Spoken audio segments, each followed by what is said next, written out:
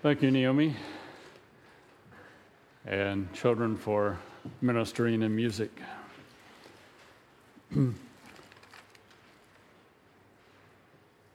invite you to take your Bibles and turn to Psalm 105. Psalm 105. A couple of thought questions as we think about this psalm. As parents, as grandparents, is it important for your children, your grandchildren, to know your history? Whatever you're thinking in terms of an answer, why or why not? Who controls history? The U.S., Iran, China, or someone else? And sometimes we look at world events and we wonder who is in control, because things don't always seem to go quite like we might desire. Are covenants, whether spoken or written, important in history? Are covenants, whether spoken or written, important in history? Have you ever gotten frustrated with God's timetable? Now, things just don't go quite as you instructed him, and you become frustrated. As we think about Psalm 105, the structure follows the historical pattern of God's covenant with Israel, made with Abraham, to the fulfillment of the covenant as it relates to going into the promised land. The emphasis of each section is the fidelity of the Lord. The historical reflection leads to a thinking about his wonderful works. And we find that the psalmist, in verses 1 through 6 of Psalm 105, has an invocation to praise. He begins with praise. Then he talks about a covenant of promise. In light of the covenant of promise, he then leads to the protection of the Lord. And then he deals with the providence of the Lord. Then he goes back to the protection of the Lord. But at a later point in history, then he deals with the fulfillment of the promise, and that ties in with the covenant of promise in verses 7 through 11. And then he concludes with praise. Begins with praise, ends with praise, talks about a covenant, the protection, the providence of the Lord in the process and in between. The theme of Psalm 105 would be the history of redemption. From Israel's sojourn in Egypt to the conquest of the promised land, and it magnifies the Lord's covenant of faithfulness. And in Psalm 105, we're dealing with a period of history of some 600 to 700 years. And again, that's an extended period of time, and God doesn't always act as quick as we humans might desire. Psalm 105 complements the creation hymn that Zach discussed last week in Psalm 104 and the hymn of the Lord's faithfulness in Psalm 106. Psalm 104, 105, and 106 focus on the Lord's fidelity as creator, as ruler, and as redeemer. And it's also associated with 1 Chronicles chapter 16, when David brings the ark to Jerusalem. So let's read together verses 1 through 6 of Psalm 105. Give thanks to the Lord, call on his name. Make known among the nations what he has done. Sing to him. Sing praise to him. Tell of all his wonderful acts. Glory in his holy name. Let the hearts of those who seek the Lord rejoice. Look to the Lord in his strength. Seek his face always. Remember the wonders he has done, his miracles and the judgments he pronounced. O descendants of Abraham, his servant, O sons of Jacob, his chosen ones. In verses 1 and 2, we find stress just the act of verbal communication. The terms give thanks, call on his name, make known, sing praise, tell. And that's all in relation to God. Give thanks to the Lord, Yahweh, the independent, self-existing one. Make known among the nations what he has done. Sing to him, sing praise to him, tell his wonderful acts. In verses 3 through 5, the idea of glory. Glory in his holy name. Let the hearts of those who seek the Lord rejoice. Look, seek, remember. We're dealing with some very strong terminology and how we respond to God, how Israel would have responded to God. Glory. In what? His holy name. Sang about the holiness of God earlier. The hearts of those who seek the Lord rejoicing. The variety of the verbs for praise adds importance to the wholeness of worship. Has anyone ever caught you glorying in the Lord? Someone says, "What are you doing?" "I'm glorying in the Lord. My heart's rejoicing in the Lord. I'm looking to God. I'm seeking God."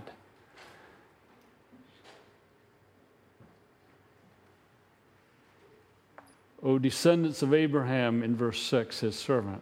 O sons of Jacob, his chosen ones. Who is the object of worship? The Lord. The acts of the Lord reveal his being. Who are the subjects of worship? According to verse 6, the descendants of Abraham and of Jacob, the people for whom the wonderful works and the mighty acts have been done. The Lord graciously established a covenant with Abraham, according to verses 8 through 11 and verse 42, and then committed himself to Abraham's children, and then confirmed the covenant to Jacob. And Israel looked back to Jacob as being the patriarch.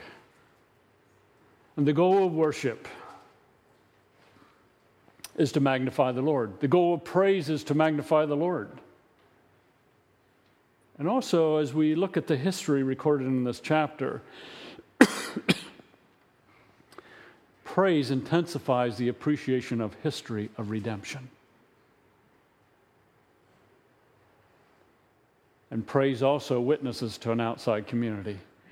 That is, those outside of the community of faith. And look at verses 7 through 11. He is the Lord our God. His judgments are on all the earth. He remembers his covenant forever. The word he commanded for 1,000 generations. The covenant he made with Abraham. The oath he swore to Isaac.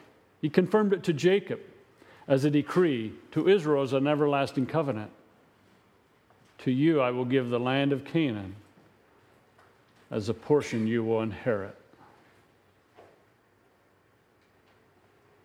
The covenant fidelity of the Lord is so strong in these verses. The psalmist is speaking, he says, He is the Lord our God.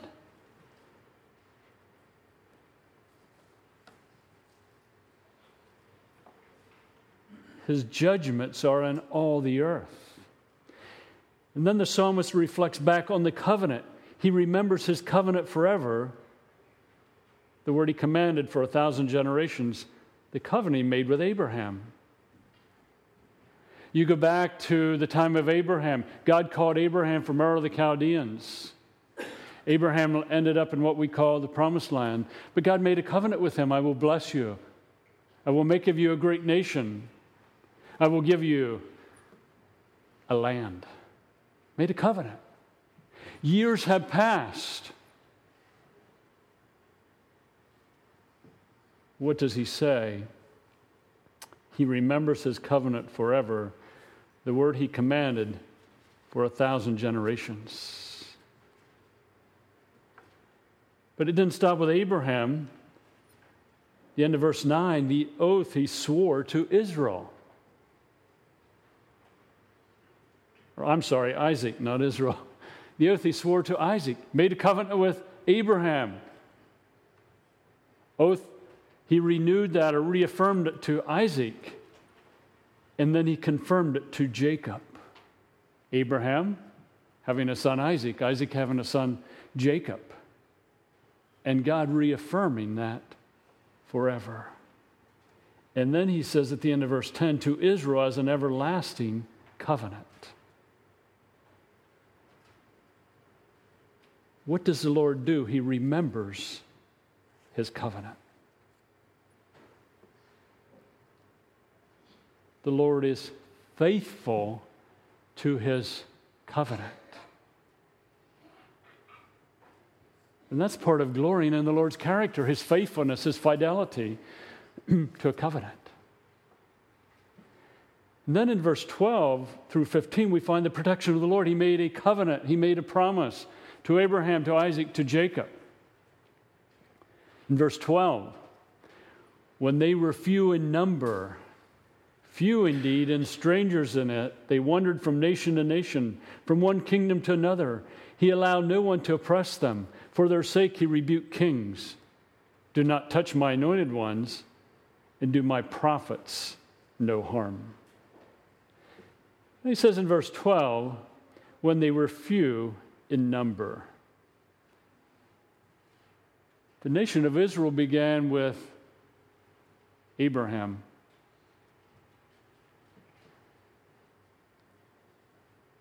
Abraham had one son, the son of promise. Even though Ishmael was blessed, he was not the promised son. Isaac was the promised son.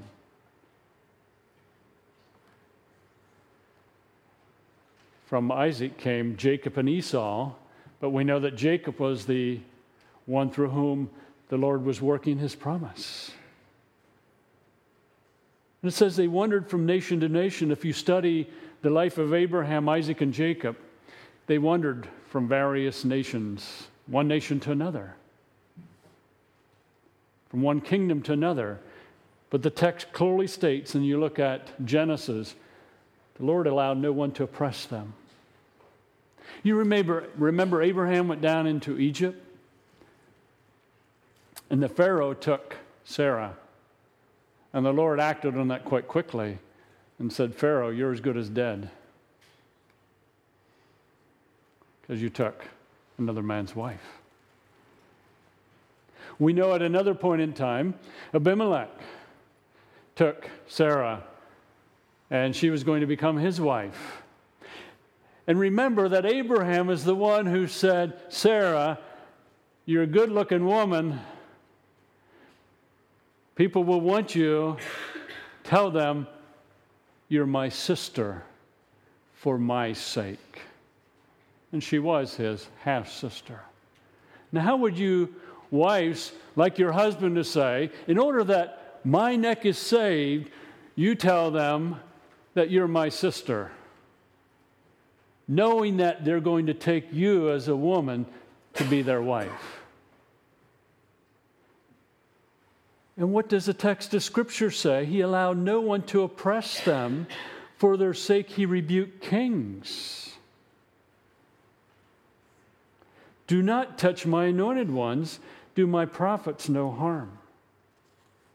No one could undo the promise, the covenant that the Lord had made. Not even Pharaoh, Abimelech, or his son. And the psalmist is saying, praise the Lord because of the protection. And then in verses 16 through 23, we find the providence of God coming into play. These verses focus on the Lord at work in Joseph's life. Now remember, we have Abraham, Isaac, Jacob. From Jacob came 12 sons, Joseph being the next to the youngest. And we know that Joseph was sold by his brothers into slavery. But God was at work. Each verse in this section displays the majestic manner of the providence of the Lord. The Lord is at work. Look at verse 16. He called down famine on the land and destroyed the supplies of food. We know that ties in with Egypt. And he sent a man before them, Joseph, sold as a slave. They bruised his feet with shackles. His neck was put in irons. Till what he foretold came to pass, till the word of the Lord proved him true. The king sent and released him. The ruler of the people set him free. He made him master of his household, ruler over all he possessed, to instruct his princes as he pleased, and teach his elders wisdom. Then Israel entered Egypt. Jacob lived as an alien in the land of Ham. Now notice a couple things. In verse 16, he called down famine on the land. We know that there was famine on what we call the Promised Land. That's why Jacob sent his sons to get food in Egypt. And there was going to be a famine coming on Egypt in the future. But notice the Lord's preparation. In verse 17, he sent a man before them. Joseph sold as a slave. Do you ever consider God working in history when Joseph went to find his brothers as instructed by his father? They took Joseph, threw him in a pit, and then sold him into slavery, that God is at work.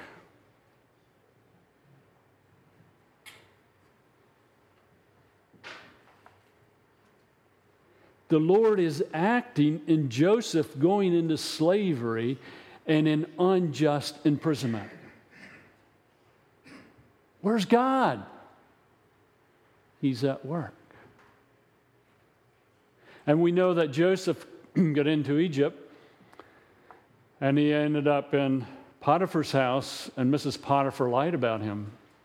She wanted him to be involved with her sexually, and he said no. And she lied about him, and he ended up in prison for years. And then he interpreted a dream or two men's dreams, and he was forgotten for another period of time. The dreams of Joseph were fulfilled after his unjust treatment.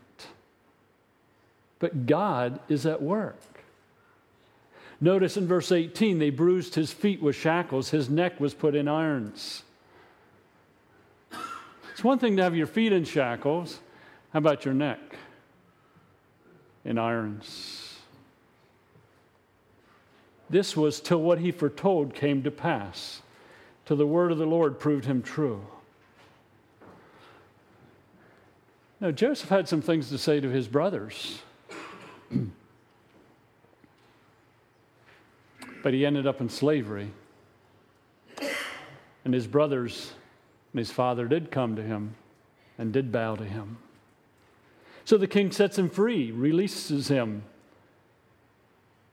and he's made master of Pharaoh's household, ruler over all that he possessed. He, Joseph, in verse 22, instructed the princes, and he taught the elders with wisdom. Joseph was administrator over all Pharaoh's possessions. As a Hebrew, Joseph was given liberty to instruct princes and teach the elders. Then, in verse 23, Israel entered Egypt. Jacob lived as an alien in the land of Ham. God is working year after year after year, and the psalmist is saying, praise the Lord. In verses 24 through 36, we go back to the protection of the Lord. Verse 24, the Lord made his people very fruitful. He made them too numerous for their foes. whose hearts he turned to hate his people, to conspire against his servants. He sent Moses his servant, and Aaron whom he had chosen. They performed his miraculous signs among them, his wonders in the land of Ham. He sent darkness and made the land dark, for they had rebelled against his words. He turned their waters into blood, causing their fish to die. Their land teemed with frogs, which went up into the bedrooms of the rulers. He spoke, and there came swarms of flies and gnats throughout the country. He turned their rain into hail, with lightning throughout their land. He struck down their vines and fig trees and shattered the trees of their country. He spoke, and the locusts came, grasshoppers without number. They ate up every green thing in the land and ate up the produce of the soil. Then he struck down all the firstborn in the land, the first fruits.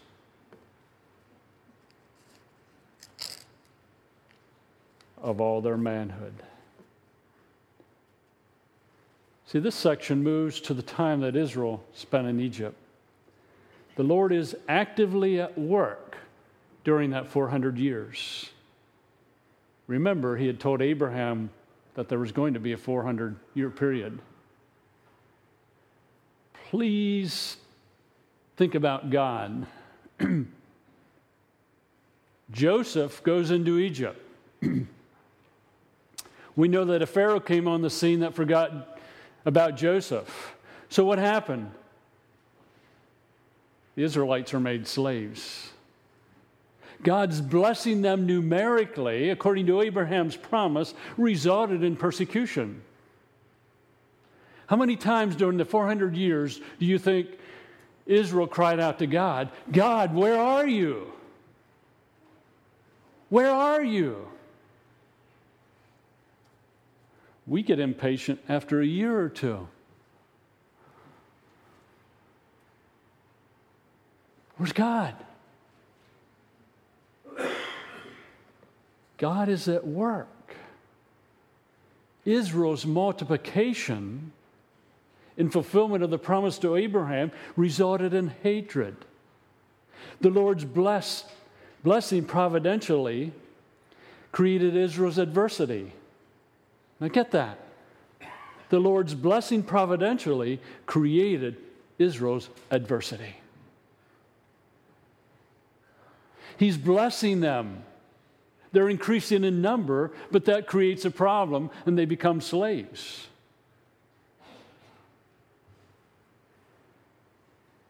The adversity is passed over by the psalmist because he focuses on the Lord's protection, as evidenced by his mighty acts.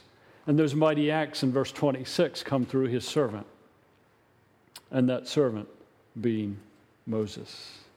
The psalmist lists 8 of the 10 plagues that came in Egypt. He also changes the order. He poetically rewords the account of God's mighty acts in Egypt.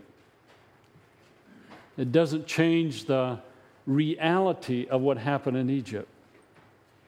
The plagues listed in Psalm 105 are listed between the 9th and the 10th plague.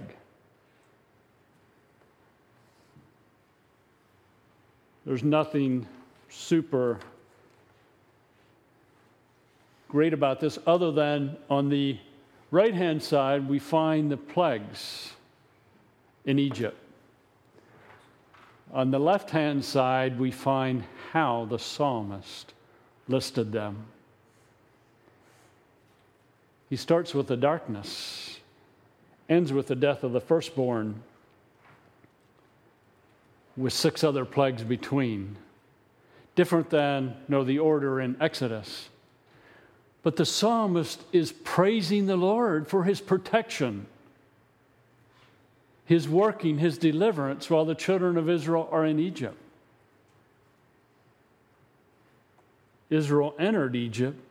Jacob lived as an alien. The people became very fruitful, too numerous for their foes, and that resulted in the hatred of the Israelites. But where is God? During those 400 years, where is God? Fulfilling his covenant. Because he told Abraham, my people will go into a land and they'll be there some 400 years. And part of the fulfillment of the covenant is Moses. Moses, we know, was found in a river by Pharaoh's daughter. Raised in Pharaoh's house. Spent 40 years taking care of sheep and then returns to deliver Israel. And verse 27 talks about the miraculous signs, the wonders in the land of Ham, darkness, blood, frog, flies, gnats, hail, locusts, and the death of the firstborn.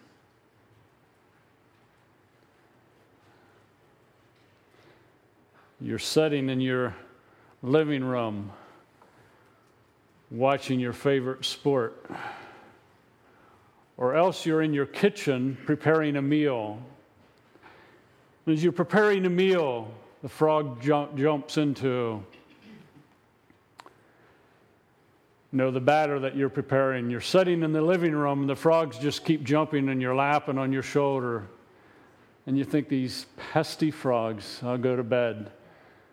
And you go to crawl in bed and there's already tons of frogs underneath the covers. You think, will this ever end? Well, the frogs finally go away. Then the gnats come along. You ever say these pesky gnats? They're terrible. And then the flies and locusts. If you look around at this point in time, some of the trees are pretty bare because of the gypsy moths. Can you imagine the locusts stripping our nation bare? God is at work. And the psalmist is looking at history, praising God for his fidelity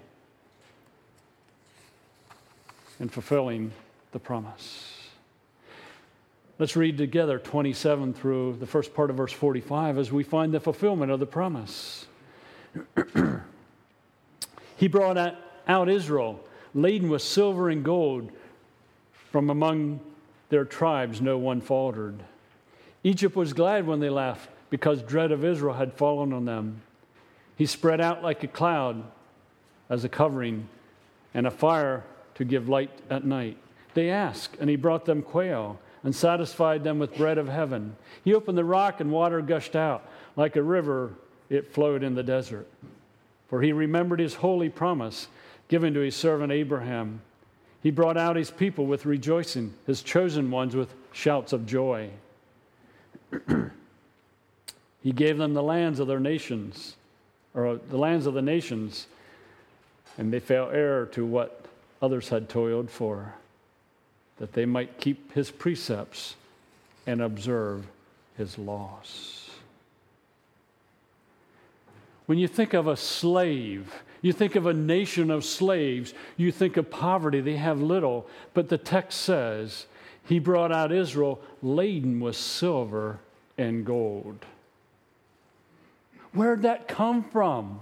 The Egyptians. God's at work, fulfilling his promise. From among their tribes, no one faltered. How did he guide them? A cloud by day, fire by night. He provided for them quail, bread of heaven. He opened the rock like a river. Can you envision Moses striking the rock and the Susquehanna appears?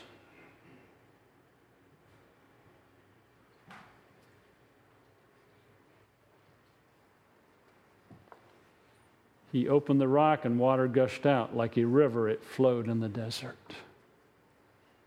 God's providing. He's fulfilling his promise. For he remembered his holy promise given to his servant Abraham. Some 600 to 700 years later, as the children of Israel are in the desert, as they're given quail and they're given bread and they're given water. That's reflecting back on the promise made to Abraham. And the psalmist is tracing history back of how the Lord is at work.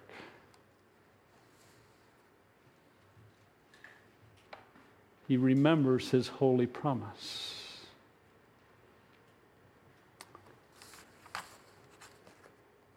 So a 5-year-old comes to Dad and says, "Hey, Dad, can I have a bike?"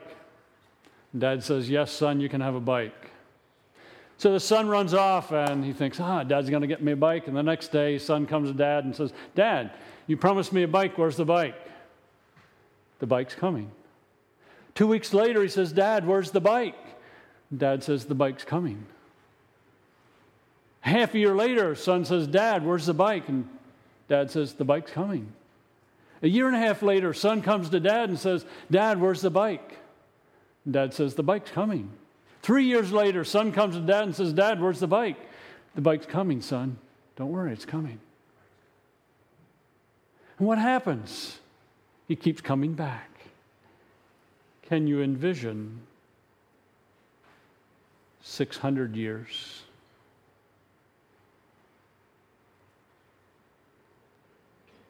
He remembered his holy promise given to his servant Abraham. Promise made to Abraham hundreds of years later, God is acting on that promise. What happens? The people are brought out with rejoicing. His chosen ones with shouts of joy. Can you envision 400 years of slavery? And you're being delivered. Great rejoicing that is taking place because the Lord is remembering his promise. Verse 44, he gave them lands, the lands of the nations, and they fell heir to what others had toiled for. Can you envision someone taking over New York City with all its wealth, with all its homes, and doing nothing to get it? That's basically what happened to Israel as they entered the Promised Land. They got the wealth. They didn't toil for it. Gave them lands of the nations, heir to what others had promised. Because the Lord is being faithful to his promise. Then in verse 45, the Lord's purpose for his people in the covenant with Abraham, in their being chosen and their being redeemed from Egypt and their living in the land of promise, was nothing less than a responsive people, that they might keep his precepts and observe his laws. And then the psalmist says, praise the Lord. So we think about this psalm before we sing together. Think about what is revealed about the Lord. He's worthy of praise due to what he has done in his mighty acts. I'm encouraging you, take time to reflect on what God has done. One of the things that I try to do most every morning, and the best time for me is when I'm jogging, and if I don't jog, then I plug it in otherwise. But while I'm jogging, I'll think about God. He's holy. He's sovereign. He's just. He's righteous. He's merciful. And then I'll think about the plagues of Egypt. I'll think about what God did. What am I doing? I'm praising God. I'm rehearsing. And that's what the psalmist is doing here. Rehearse in your mind what God has done. See, the wonderful acts of the Lord reveal his character. He's faithful. So finally, when son turns 12, dad says, son, here's your bike. And son says, that's a long time to wait. Well, Israel waited over 600 years. We also find revealed about God that covenants are important to him. He made a covenant with Abraham, reaffirmed it with Isaac and with Jacob. And hundreds of years later, he fulfilled it. We also find that he is sovereign in nations. Stop and think about world events today. We hear about Iran. We hear about China. God's sovereign. He's working out his will, his purpose. We don't need to worry. We don't need to fret. His timetable is not like ours.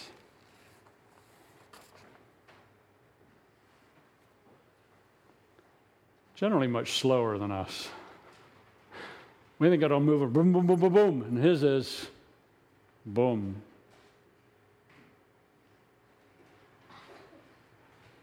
Boom. But he's faithful.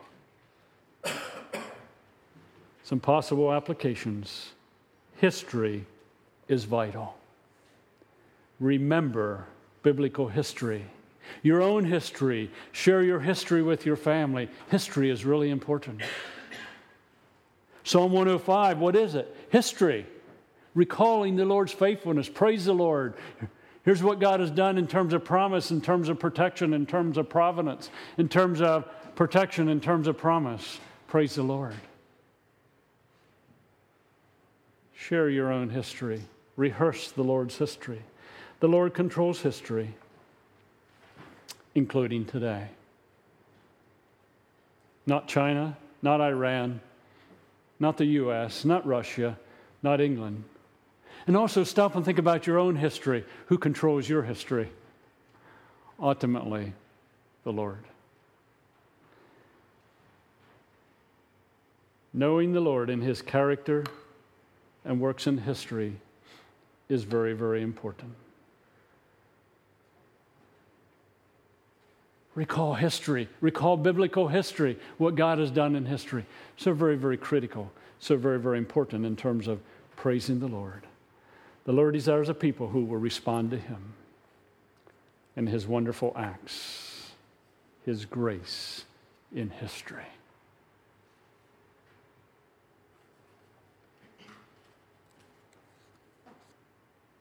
If you're a believer in Christ, you've been blessed with every spiritual blessing in the heavenly realms.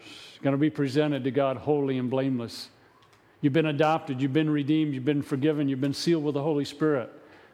You've been seated with Christ in the heavenly realms, along with a host of other items. And that depends upon the covenant of God, God's promise. So we want to sing about the Lord's faithfulness as Travis comes to lead. And then after singing about the Lord's faithfulness, we want to sing about our response in light of the Lord's faithfulness.